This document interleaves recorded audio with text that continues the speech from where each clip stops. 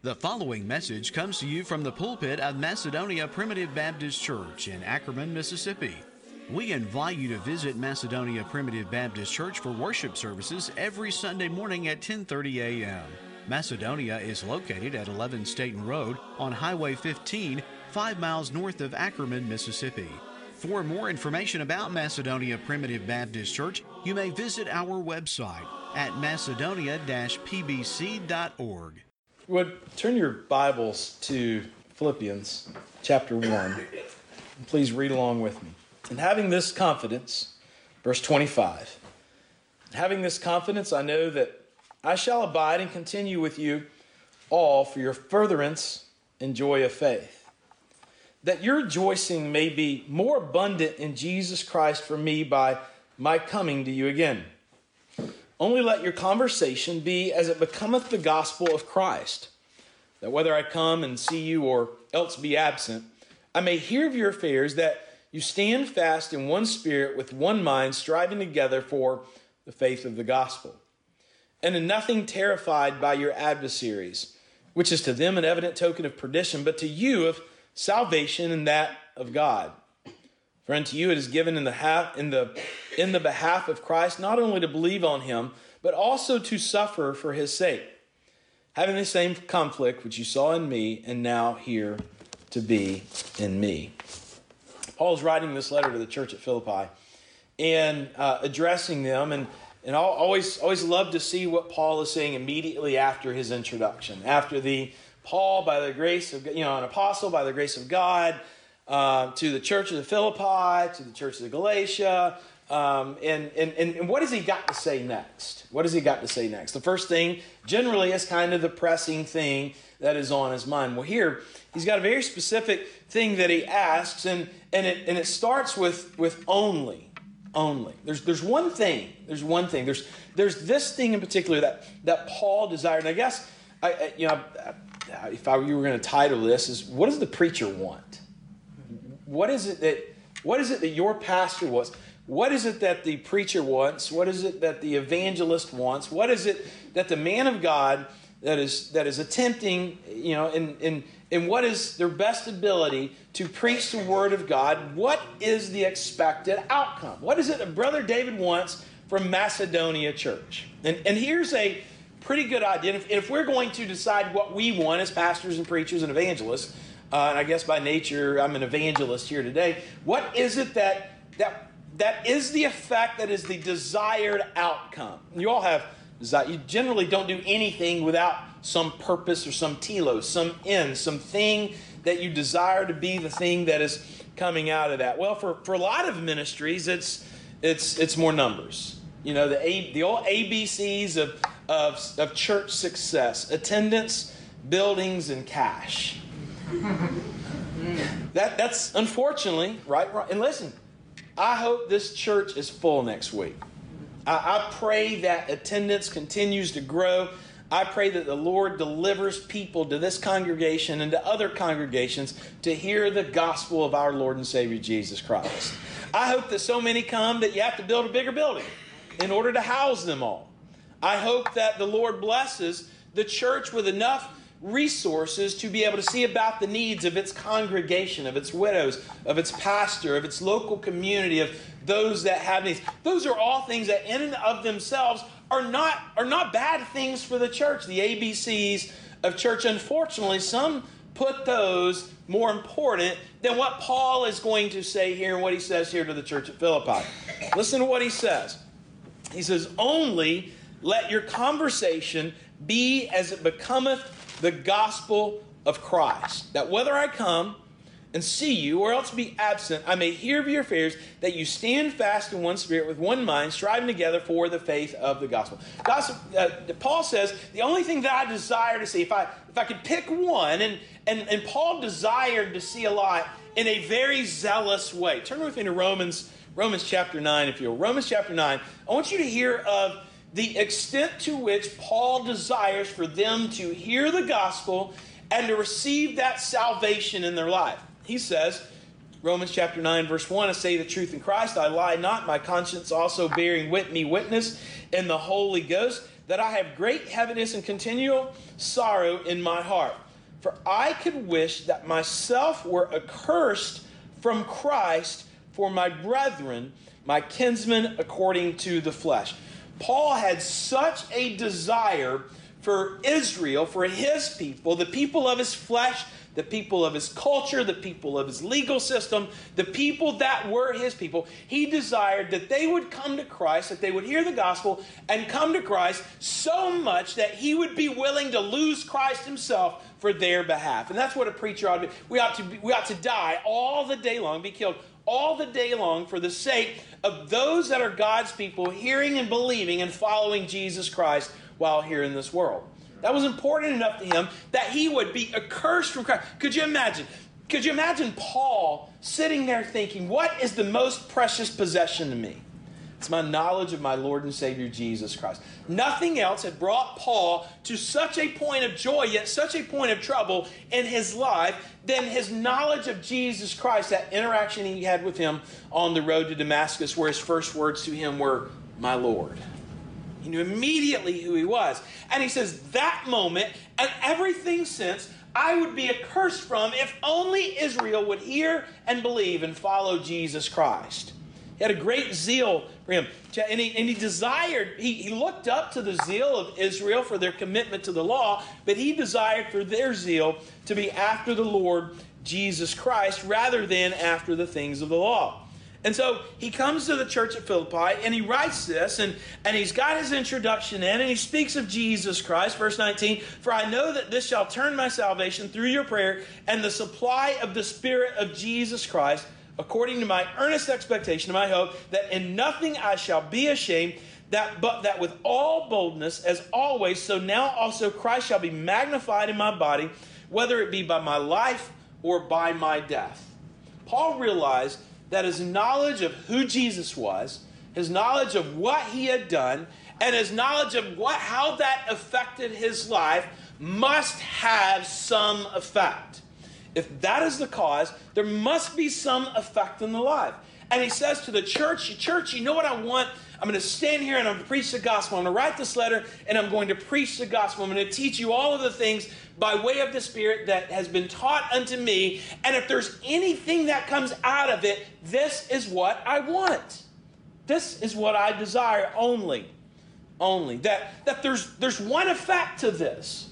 There's one effect to the gospel of the Lord Jesus Christ, and that is that your conversation be as it becometh the gospel of Christ. Your conversation. That word carries with it the idea of how you exist in a large group of people. Your walk, your conversation. What is it that you do amongst men that is your conversation? What do I say? What do I do? How do I present myself? I come to Mississippi, I go back to Alabama, areas where I'm from the country, but I'm in suburban, and I sound different now than I used to sound. Y'all know that? I sound different now than I go back to Alabama, and I go, wow, these people sound really, really country. We don't sound like that in the suburbs of Atlanta, and then I guess that's okay. But the way that I speak, the way that you speak, when Brother Martin comes over and the day when we hear Africans speak, we know where they're from. I can detect it immediately. By how you talk, you know where they're from. By how you speak. We say in the South, we say words like fixin' to. I'm fixin' to go to the store. And people go, what? You're what? What in the world? Y'all say fixin' to over here in Mississippi? Well, we say that in Alabama too, and some of us say that in Georgia. I'm fixin' to. And you get an idea. They're from an area where that is just common vernacular. That's just the things that they say. That's the way that they say it. And he says, only let your conversation, the way that you live your life, the way that you do the things, we do things different in the South too, don't we? We get up and go to church on a Sunday morning. We do things different in the South. We have a manner of the way that we live our lives, and it is representative of the background that we have. It is representative of something else in our lives that has had a major impact on us. And Paul says this gospel that you have been preached ought to have an impact in your life, that what you say and what you do becomes the gospel of Jesus Christ. that gospel, that good news of the salvation by the sovereign grace of God is such an integral part of who it is that you are and what it is that you do, that every aspect of your life, your conversation amongst the people in the church, amongst the people that you work with, amongst the people that you go to school with, your family, your friends, and people that do know you, people that don't know you, that your conversation becometh the gospel of the Lord Jesus Christ. That it ought to have impact. Remember yesterday morning and afternoon, we spoke about the resurrection of Lazarus from the dead. That Jesus Christ says, Lazarus come forth. Lazarus comes forth. And there is a significant impact to those that were privy to the goings on of that day. That there were those that saw Jesus raise Lazarus from the dead. He comes out, and there were those that believed on him as a result of what they saw. And what they saw was the dead called alive. And because of that, they believed on him. Yet there was another group that sees this happen, and they go back to the Pharisees. And the Pharisees have a problem because Jesus is not going to positively impact their life. He's going to negatively impact their life because their life is a position of power. Their conversation is a position of religious elitism. That look at what we do it all so well, don't we? We do it perfectly. God told us to do these things, and we're doing them to the best of our ability, much better than you all. And that brought them a lot of power. It brought them a lot of control. It brought them a lot of notoriety. And Jesus was going to interrupt that system as he so often does. Remember Paul, there was a group of Christians that I believe were in Thessalonica. One of them was named Jason. And the accusation of Jason and those Christians is that they had turned the world upside down. It turned the world upside down. That the world was not like, after the introduction of the gospel, after the decision by these children of God to follow Jesus Christ and to apply that gospel to how they lived, that the world was not going to be the same again. Yeah. To the world, Christians had turned it upside down. But the reality is the world had already been turned upside down by sin, by sickness, by death. It had already been turned. God accuses sinful man of turning the world upside down. The way that I had set it up, the way that God had set it up, had been turned upside down by sin. And the reality is that the gospel and the grace of God turns it right side up again. Yeah. Something like that. It's back to the way it ought to be. Yet here they were, these Christians, these new Christians, and y'all, we're so blessed. Amen. I think, did we sing this morning, the Lord has been so good to me? Man, we've experienced so much goodness, so much joy, so many blessings in this life that we could sing that song all day long. The Lord has been so good to me. We've had those that have had sickness, and those that we spoke of this morning during prayer requests that have been sick, and we've lost loved ones, and yet here we can still stand and say, the Lord has been so good to me. We sing songs like, it is well with my soul. When sorrows like sea billows roll, it is well with my soul. We have somewhere that we can lift our eyes and our minds and our hearts to and say, that place is good despite all the badness of this life. And that's what we have to look forward to. Some folks don't have that hope. Paul would say in 1 Thessalonians chapter 4 that you suffer not even as those that have no hope. They don't have this knowledge of what this good news is. And my friends, the only way that they may have that knowledge is by the way that you live your life. Does what you do, does your conversation, does the way that you live your life, does it become the gospel of Christ? Now, the idea of becometh, that your conversation becometh the gospel of Christ, the idea of that carries with it the idea of worthiness. And I want you to ask yourself this question. What does a preacher want? The preacher wants you to ask yourself this question. Is my conversation, is the way that I live my life, the things that I say? A student asked me in class the other day, does it really matter, if we say this word, which society considers to be bad, or this word that we've kind of cut off and rearranged the words in it that is not quite as unacceptable in society. Does that really matter? And I say, listen, what comes out of your mouth is a direct reflection of what comes out of your heart.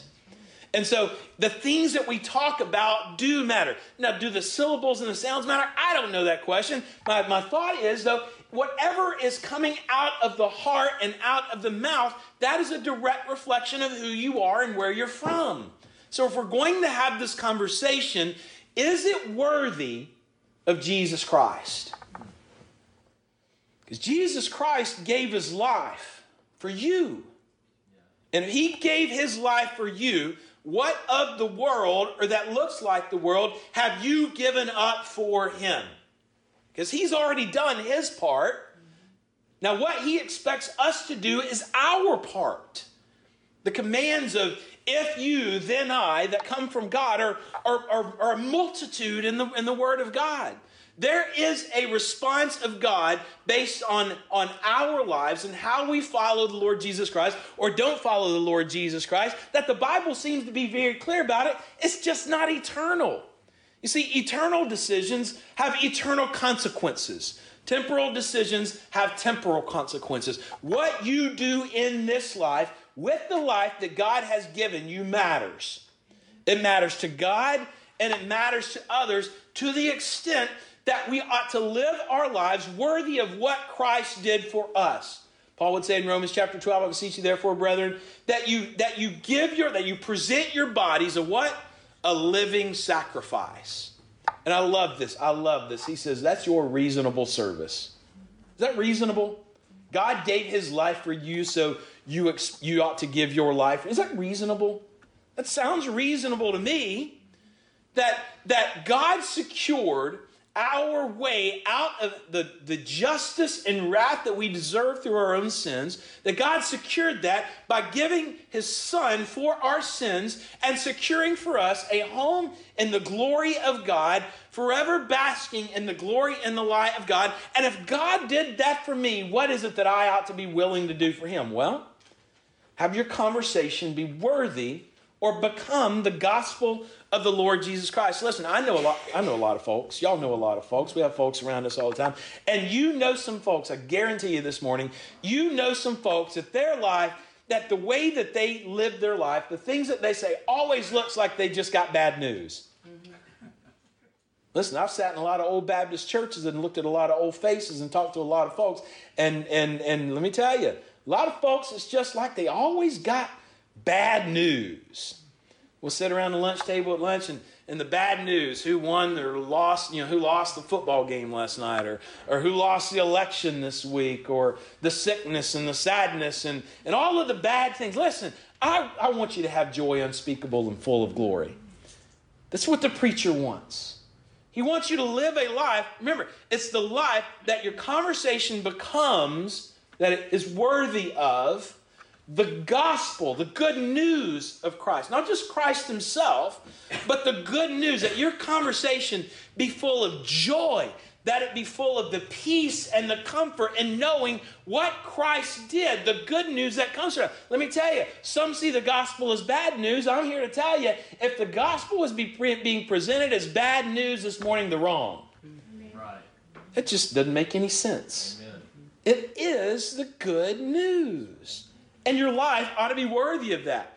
Paul would tell the church at Colossae that you might walk worthy of the Lord unto all pleasing, being fruitful in every good work and increasing in the knowledge of God. If you've got good news, that ought to make you joyful. And if you're joyful, it ought to motivate you to put forth the fruit that comes from the spiritual tree. I love the idea of the fruit of the Spirit, because we had this old pear tree in our front yard. Grew up on 24 acres, and we had this old pear tree in the front yard. And I don't know how that pear tree got there, but it was there.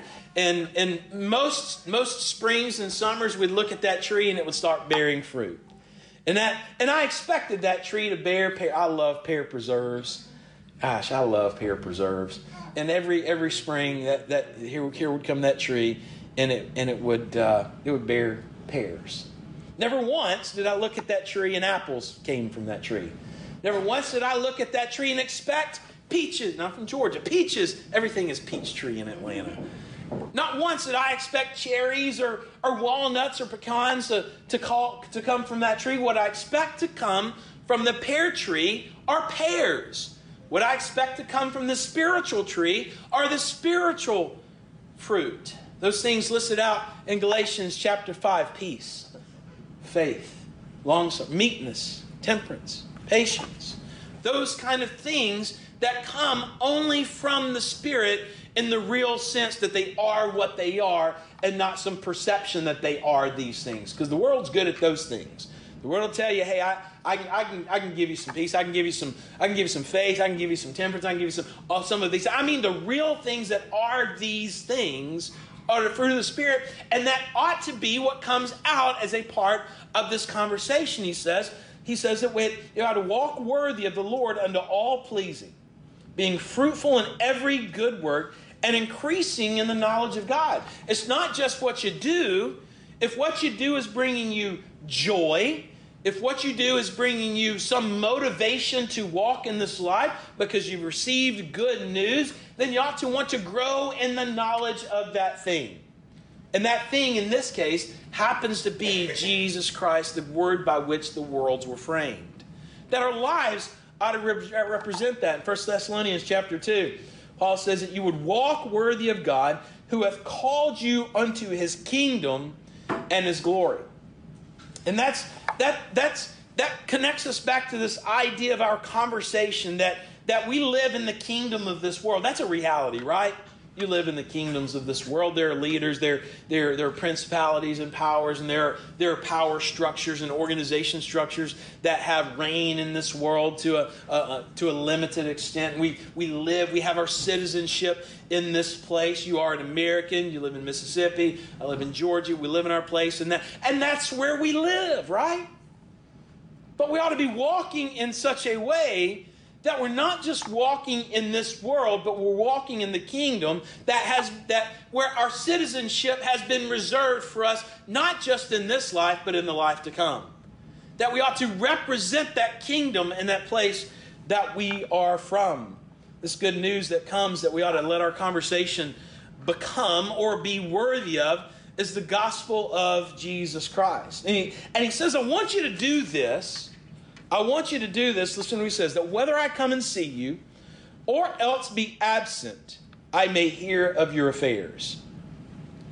Now, the church at Rome was an interesting church. You know, it's a church full of Gentiles. Certainly there were some Jews there, but it was primarily a church of the Gentiles. And listen to what Paul says about them.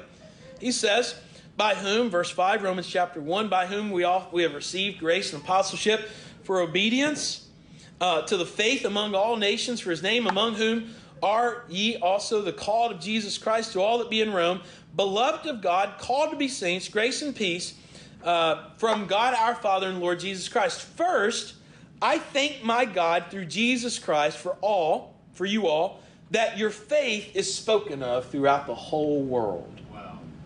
You think about it. This is the great Roman Empire. I want to go to Rome one day. I want to see the Colosseum. My favorite movie is The Gladiator, you know. I love Roman architecture. And I was speaking to the class, and I said, you know, Herod the Great, he built the temple, he built all this Roman architecture, and it's just incredible to me that y'all know they had a recipe for concrete that has not been duplicated even to this day. And that's why they have concrete that is still hardening. It is getting harder today. That's incredible to me. We can't, all of our modern technology, we can't replicate that today. They did some wonderful. Here's the great Roman Empire. And he's writing to this church. He has not been there. He's not been there because the Spirit has prevented, but the Word has been there. And the Spirit has been there, and he's writing to them, and he says, you are living in the greatest city in the world. You are living in the center of the known world, and your faith, in spite of all odds, your faith has been heard of throughout the whole world. Now, every person in the world hadn't heard of the faith of the Roman Church, but the word had spread that they were such faithful Christians in the midst of the center of the known world in Rome. All roads lead to Rome. All roads lead from Rome. And there they were, the small band of people that believed on Jesus Christ so strongly that word had gotten out and saying, hey, have you heard about that church in Rome? Man, they're doing incredible. There's such faithful people over there. You ever heard that of another church? Such faithful people over there. In the midst of all the politics and all the paganism of Rome, there they are standing firm and standing fast to the gospel of the Lord Jesus Christ. Paul hadn't been there yet he had heard that. He's writing this letter, I don't know before or after, to the church at Philippi, and he says, if I'm not there, I want to hear of your affairs, and I want to hear that what you're doing is worthy or becometh the gospel of the Lord Jesus Christ. He doesn't want them to just do it in front of the preacher. I like to play golf, and it's interesting. We get paired up.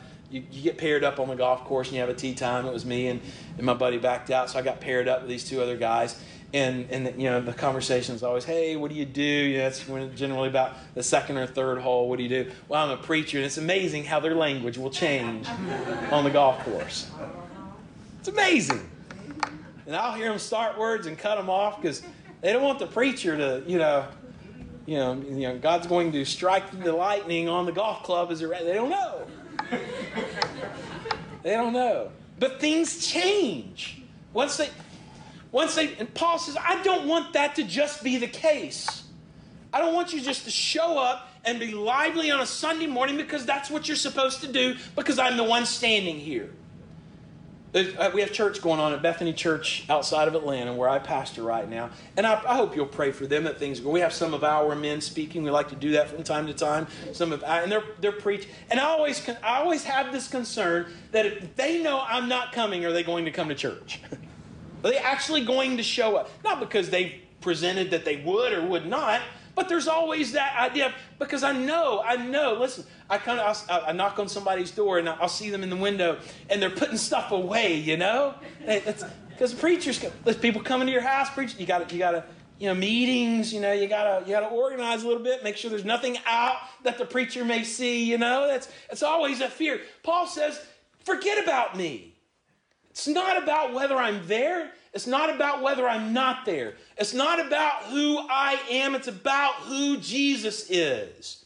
And if you're committed to Jesus Christ as a disciple of Jesus Christ, and you believe that He raises the dead, you believe He is the life giver, that He is the word by which worlds were framed, that ought to have such an impact on your life that it doesn't matter who is around you, even if it's the preacher that you live your life as becometh the gospel of the Lord Jesus Christ. Right.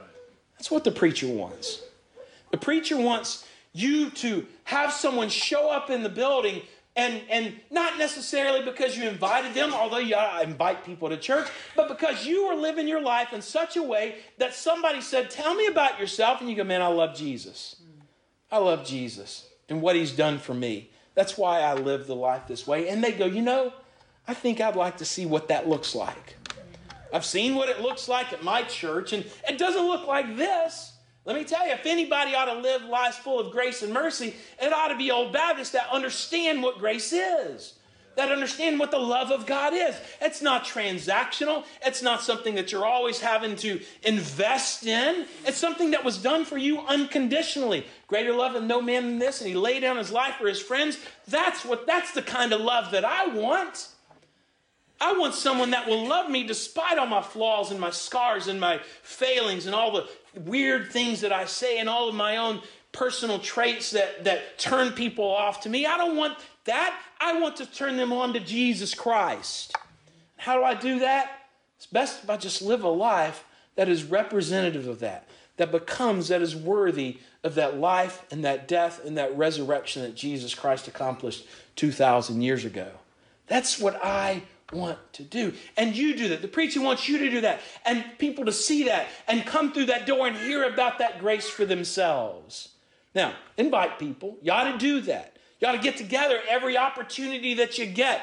You ought to take the time to live lives like they did in the first century church. Every day they were together, house to house, breaking bread, doing things that said, we're a part of this thing together. Because listen to what he said. He says, whether I come and see you or else be absent, I may hear of your affairs. What are the affairs that he wants to hear? That you stand fast in one spirit, that you have one Spirit by which you operate. That it's not a bunch of spirits that have come together and you found some way in order to be able to get along.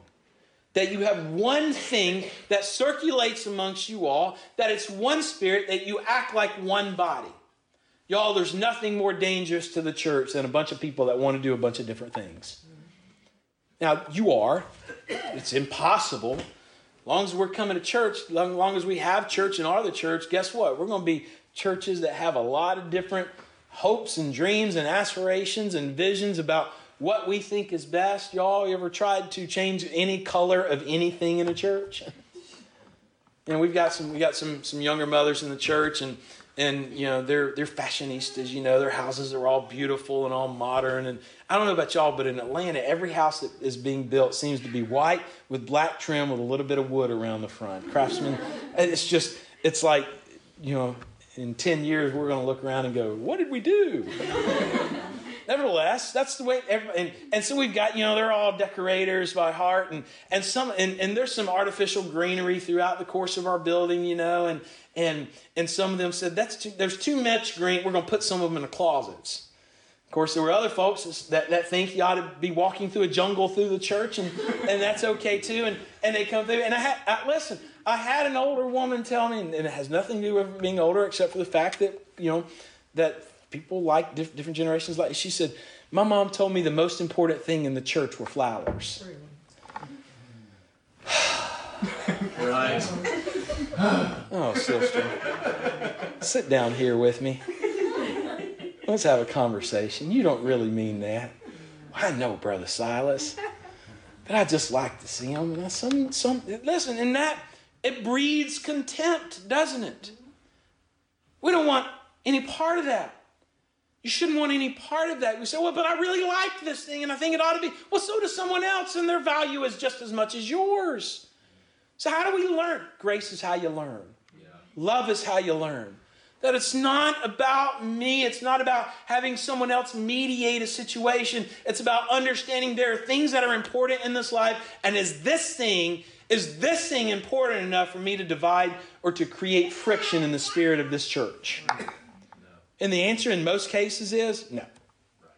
Give me total depravity. Give me unconditional election. Give me limited atonement. Give me irresistible grace. Give me the preservation of the saints. Give me some a cappella singing. Give me a preacher, a pastor doing the teaching, and prayer and fellowship taking place in the church. And y'all, we meet in a sweet potato field like I did in Africa this summer. Right. Remember what's important. This is whether I'm here, whether I'm there. I want to hear of your fears. I want to hear that you stand fast in one spirit. 1 Corinthians chapter 12, if you want to turn with me. 1 Corinthians chapter 12, verse 13. He says, for by one spirit. Well, let's take it back up. Verse 12, for as the body is one, have many members, and all the members of that one body, being many, are one body, so also in Christ. For by one Spirit are we all baptized into one body, whether we be Jews or Gentiles. They certainly had their differences, didn't they? Yeah. Whether we be Jews or whether we be Gentiles, whether we be bond or whether we be free, and have been all made to drink into one Spirit. And that's a part of the membership. That's a part of giving yourself to the church through the waters of baptism, isn't it?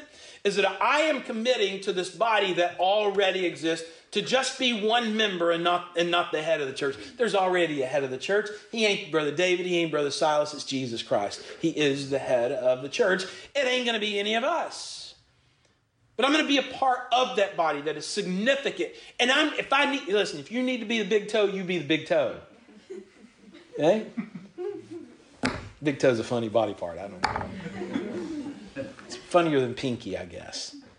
But but understand, you are a part of a larger organization and a larger structure, and your responsibility is to do your part in that body. And to be a part of the one Spirit means you have to be a part of that. You need to be an active part. You don't think a big toe is important? Try losing it one day. Affect your balance. It'll do all kinds of weird things. He wants them to stand fast in one Spirit. Turn with me to Ephesians chapter 4, if you will. Ephesians chapter 4 and verse 4. Begin in verse 1. I therefore, the prisoner of the Lord, beseech you that you walk worthy of the vocation wherewith you are called. with all lowliness and meekness and long-suffering, forbearing one another in love, endeavoring to keep the unity of the Spirit in the bond of peace. Endeavoring, following, to chase after peace. To chase after peace. Let me tell you what your preacher wants. Your preacher wants peace in the church. Because when there is peace, the focus can be in the appropriate place. Y'all, my son ate a cookie in my bed the other day. I don't like it when my son eats cookies in my bed because that puts crumbs in my sheets. And I can't even stand a wrinkle in the sheet underneath my body when I'm a little OCD about a few things. That's one of them. And I can feel it. Doesn't matter how small that thing is, that focus is all on that little crumb until it gets removed, isn't it? Don't be the crumb in the bed sheets. Don't do it. Because that's where the focus goes, and there's no rest until it gets eliminated, until it goes away. Don't be the one that causes that. He says we ought to endeavor to keep the unity of the Spirit, and that means you need to wipe the crumbs away continually. Wipe the crumbs away. There's one body, one Spirit, even as you're called, in one hope of your calling. One Lord, one faith, one baptism, one God and Father of all, who is above all and through all and in you all. Spirit ought to be maintained. It's not to be created. You can't create the Spirit. We try to do that. I had preached one time a message on the Lord's Prayer. Lord's Prayer. Lord, teach us to pray. Okay, teaches them to pray. Later on that evening, I went with our little Christian high school to our high school retreat, and they brought this speaker in, and he goes through the session, and he says, "I'm going to teach you to pray." I thought, good, man. I get to hear this, and he goes some other route, and it was this creating of this very esoteric kind of creating of this environment. And y'all know how that happens. You see it in movies. You ever watch? Go online and try to watch scenes from movies without scores, without the background music. It's a completely different experience. They can set how you feel just by the tones and the rhythms that play in the background. It's absolutely amazing. Its music is absolutely incredible. Created by God, and just like anything else, taken advantage of by man. But they can do. And this guy, there's this specific music. The lights are down low. There's this video of this natural woodland, with the wind blowing and the leaves rustling, and he's pacing back and forth, and he's saying these words, and he tells them to sit there and put his hands on the knees. And I went back to our director. I said, this guy can't come back. Because he said he was going to teach him how to pray, and there's literally a Bible verse that I preached on this morning that said, Lord, teach us to pray. Here's what Jesus did. You want to learn how to pray? Do what Jesus did. And so we do that. We create these environments. We try to craft. You cannot make the Spirit happen of your own things that you do. We're not there to create the Spirit. We are there to maintain the Spirit. The Spirit has been given to all of God's people and is what binds us together. So he says, you have one of those. What I want to see is that the church operating and living their lives as it becometh the gospel, and doing so in one fashion. That you ought to believe what, in some rough appearance, you ought to believe that looks a certain way. That certain way, by the way, ought to be the way Jesus Christ looks. That it becomes the gospel of the Lord Jesus Christ and not the gospel of men. It says, stand fast here. Stand fast in one spirit. 1 Corinthians chapter 16, Paul says, watch ye. Stand fast in the faith. Quit you like men. Be strong. It's not easy to do. It's not easy to walk in one kingdom as a representative from another kingdom. People can tell Americans from miles away. You're louder. You have bigger. You have bigger portions on your plate. You have ice in your drinks. People can tell Americans from a mile away. Can they tell you as a Christian from a mile away? Do you look the part? And not what the world, and not even what modern Christianity thinks is the part, but what the Bible says. Do you look the part? Are you chasing peace? Are you standing fast for those things that God says you have no compromise in? This is uncompromised. Listen, flowers or not, I could care less. Be happy, get along, I'll burn them all for all I care. Or create a rainforest here for all I care. Get along. Chase peace. Look for peace. Maintain that unity of the Spirit. But there's going to come a time where you have to stand fast for something that God has said to stand fast for. And I'm here to tell you that the sovereignty of God and salvation is something to stand fast for, and that we ought not accept any other versions of that. That God saved a people from their sins. The job is done. Our job is just to live lives that are worthy of that good news. Okay? So stand fast in that.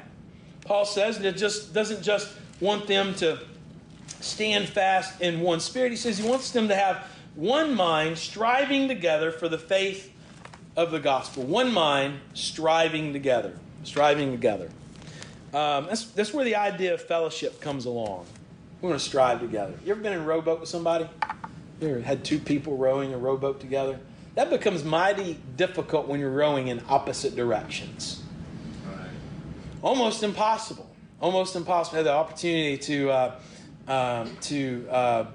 float down 2 different trips down the Swanee River, Old Man Swanee, down in Florida, from the Georgia line all the way to the Gulf Coast over the course of about 2 years. And the first year we did that in a canoe. Me and Bucky Kinsall in a canoe. He's in the back, and it took us about a day of figuring out what we were going to do to make sure that we were paddling this canoe together and going in the same direction. That doesn't just happen, does it? I need to learn how you operate and what you do. We need to be fellows on the same ship together. We need to be going the same direction, have the same heading, have the same speed in order for us to get there as safely as possible. And so when he says you ought to be striving together, you ought to be paddling together, for what? For the faith of the gospel, or for the faith of the good news. And that's what this is. That's what this weekend has been about. It's saying, you know what? There's a football game. It's Georgia, Mississippi State. But we're, of course it was last night and church was tomorrow, so maybe that's not a. But if the church, let's just assume that there was a game yesterday at 11 o'clock, because that's when Central Time games start, and then it was the old JP Sports game, and 11 o'clock there was Mississippi State against Georgia, and you had church. You got a choice to make. You got a choice to make. Do I go row the boat with my church folks? Or do I go row the boat with my Mississippi State folks or my Alabama folks? I had 2 red and blue ties that I wore. I know I'm wearing Ole Miss colors. Alabama beat Ole Miss yesterday, and I just want to let you know that. Nevertheless, people row in the same direction. That's the goal. Paul says, only this. This is what I want to see, whether I'm there and I see it in person, or whether I'm not there, I want to hear about it. That you guys are getting along. That you're doing what you ought to be doing. That you're having fellowship one with another. That you're paddling after Jesus Christ. And you're doing it together. One mind, striving together for the faith of the gospel. He uses that term in Romans. He uses that term here. He uses that term in 2 Corinthians. Turn with me to 1 Peter chapter 3, if you will. 1 Peter chapter 3, verse 8. Listen to what Peter has to say. I always like to hear what Peter has to say, because he says a lot. Finally, be ye all of one mind. Be ye all of one mind. How do we do that? How do we be of one mind? How do we go one direction? Listen to what he says. How do you do this? Having compassion one of another. Love as brethren. Be pitiful. Be courteous. Sometimes you're not going to get your way. You ever not got your way? My son never gets his way, right? And Dad always. Don't be careful of those absolute terms. Never, always, you always. You're not going to get your way all the time. And that needs to be okay with you. Can that be okay with y'all? That it didn't go quite the way that you wanted, and it went. And listen, it's not just okay. You ought to be joyful that it went someone else's way. Listen to what God says in the Old Testament, and it's my favorite. The context is God in this hypothetical language saying, shall we give you 10,000 rivers of oil, or 10,000 sheep, or all the cattle of the fields? Shall we do these things? And God says, God has shown you, O man, what is good and what the Lord doth require of thee. To do justly, be fair. Can you be fair? Can y'all be fair to do justly? The idea comes from weights and measures. The things, do justly. Can you be just? To love mercy. I love the idea that it's not love justice and do mercy. It's do justly and love mercy. It ought to bring you joy, and you ought to love to be merciful to someone else. To not give them their just due. And that's a great counterweight against justice, isn't it? Because listen, if I tell you you want justice, y'all are going to say, absolutely, we want justice. You do wrong. There is a result. There is a cause. There is an effect. But I ask a bunch of Christians, hey, do you love to be merciful? And they go, I don't know, You reap what you sow. Throw them all in jail, right? Y'all still have the death penalty in Mississippi? I bet y'all, you're generally conservative people, whether you're not politically, I don't know. But listen, an eye for an eye, right? We got to love the opportunity to say, you know what, you did wrong. And it was wrong. Let me say it, no one was better at mercy than Jesus Christ. Young woman was brought out, guilty, caught in the act of adultery. No question about it. They're getting ready to stone her, and here comes Jesus. Here comes Jesus. Jesus. They're about to catch, they're going to try to catch him. They always try to catch him. He always escapes, right? Because it's just wisdom. What do you think we ought to do? The law says we ought to stone her. Jesus says, let thee without the first sin cast the stone. Or let thee without sin cast the first stone. And they all walk away. Jesus didn't say, well, woman, you're good. He says, go forth and sin no more. Stop the behavior. That's okay. That's okay. But she did not get her legal punishment, which could have rightly been done right there.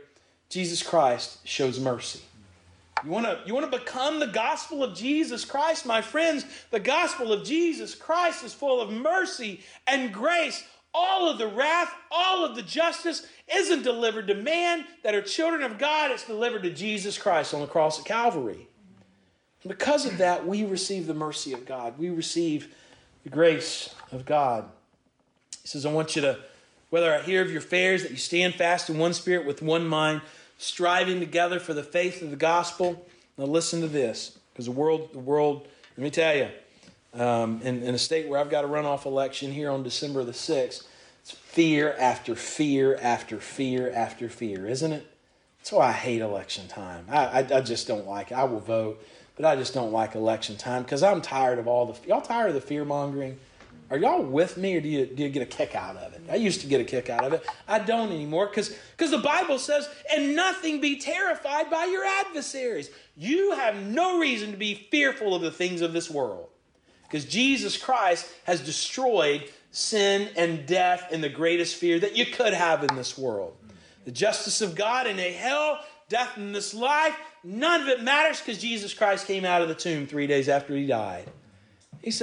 Paul says, I want you to do these things. I want you to walk this way, only this way, that becomes the gospel of Jesus Christ, whether I'm here, whether I'm there. I want you to stand fast in one spirit, with one mind, striving together for the faith of the gospel, and in nothing terrified by your adversaries. Turn with me back to 1 Peter chapter 5. 1 Peter chapter 5. Verse 8. You have adversaries, by the way. You have adversaries. God's people have always had enemies, right? Even in America, where we're free to gospel, we're free to gather together under the gospel. You have enemies. You have adversaries. But there's one in particular that the Bible speaks very clearly of. Verse 6, humble yourselves, therefore, under the mighty hand of God, that he may exalt you in due time, casting all your care upon him, for he careth for you. Be sober, be vigilant, because your adversary, who is your adversary? The devil. Satan himself. And he's out there. He's as a roaring lion, walketh about, and he's seeking whom he may devour. That sounds scary, doesn't it? That sounds scary. I was showing them some pictures from our trip to Africa over the course of the summer, and you can ride down this road in Nairobi, and over here is an urban city the size of Atlanta that is all urban Nairobi on this side of the highway. And you turn your head, on this side of the highway is literally the Nairobi National Park. And we can look out there, we look over here and we see billboards and lights and big buildings and urban blight. And over here there's a giraffe. And lions. And all of the things, giraffes, I'm sure they can be dangerous, but there's lions out there too. I don't want to be out there. It's dangerous out there. I can just imagine being in that place, and there's lions, sinking down into the savanna grass, just waiting on that right moment to pounce. And that's what Satan is doing. And that is your adversary. He is out there, and he's waiting on the right moment to pounce. Paul says, you don't have to be scared of Satan. You don't have to be scared of Satan, your adversary. God's got that taken care. He can only go so far as God will suffer him to go. Like the junkyard dog on the chain. Within that chain, you'll see death. You ever seen a dog on a chain? All the area where that chain will go, it's just dirt. There's no grass, there's no beauty, there's no life, it's all dead. And he can get to the end of that chain, but that's as far as he can go. Let me tell you, you've been protected by God. You will continue to be protected by God. The one that you have the fear and reverential awe is God and not your adversary, Satan. Mm-hmm. But he's got his little minions, and there's some scary, I ran into some scary dudes in this life. There's some scary people in this life, and I don't want to have anything to do with them. And sometimes I was robbed one time. Me and Father were robbed while doing some yard work one time in this certain neighborhood. And I couldn't drive through neighborhoods like that for a long time because I had this fear within me that it was going to happen again. Subconsciously, I couldn't do it. I would have panic attacks. The Lord resolved that for me. But we live lives like that sometimes, right? The world got to me. Cancer got to me. Sickness got to me. Death got to me. I lost a job and it got to me. And I'm scared to go through those things again. The church got to me. And y'all know some of those, don't you? They're in your families. They're your sons or your daughters. They're your aunts or your uncles or your friends. The church got to them. Satan got to them through the church that hurt them deeply, and they don't want any part of it anymore. You can tell them they have no need for fear. They have no need for fear. Why do they have no need for fear? Because God is there with them. So if you ever wonder what your preacher wants, I hope that I'm confident. What your preacher wants is you just to live lives as Paul wanted the church at Philippi to live lives. That your life, that what you do, what you say becomes the gospel of the Lord Jesus Christ. That it's so special to you, that it's so impactful to you. That grace and love and mercy and the justice delivered to Jesus Christ on your behalf, it means so much to you that you live a life that is representative of good news and not a life that is representative of bad news. And that you do this together as a body of Christ, striving together, rowing the boat together, not fearing what's out there, but loving what is in here. That's what your preacher wants.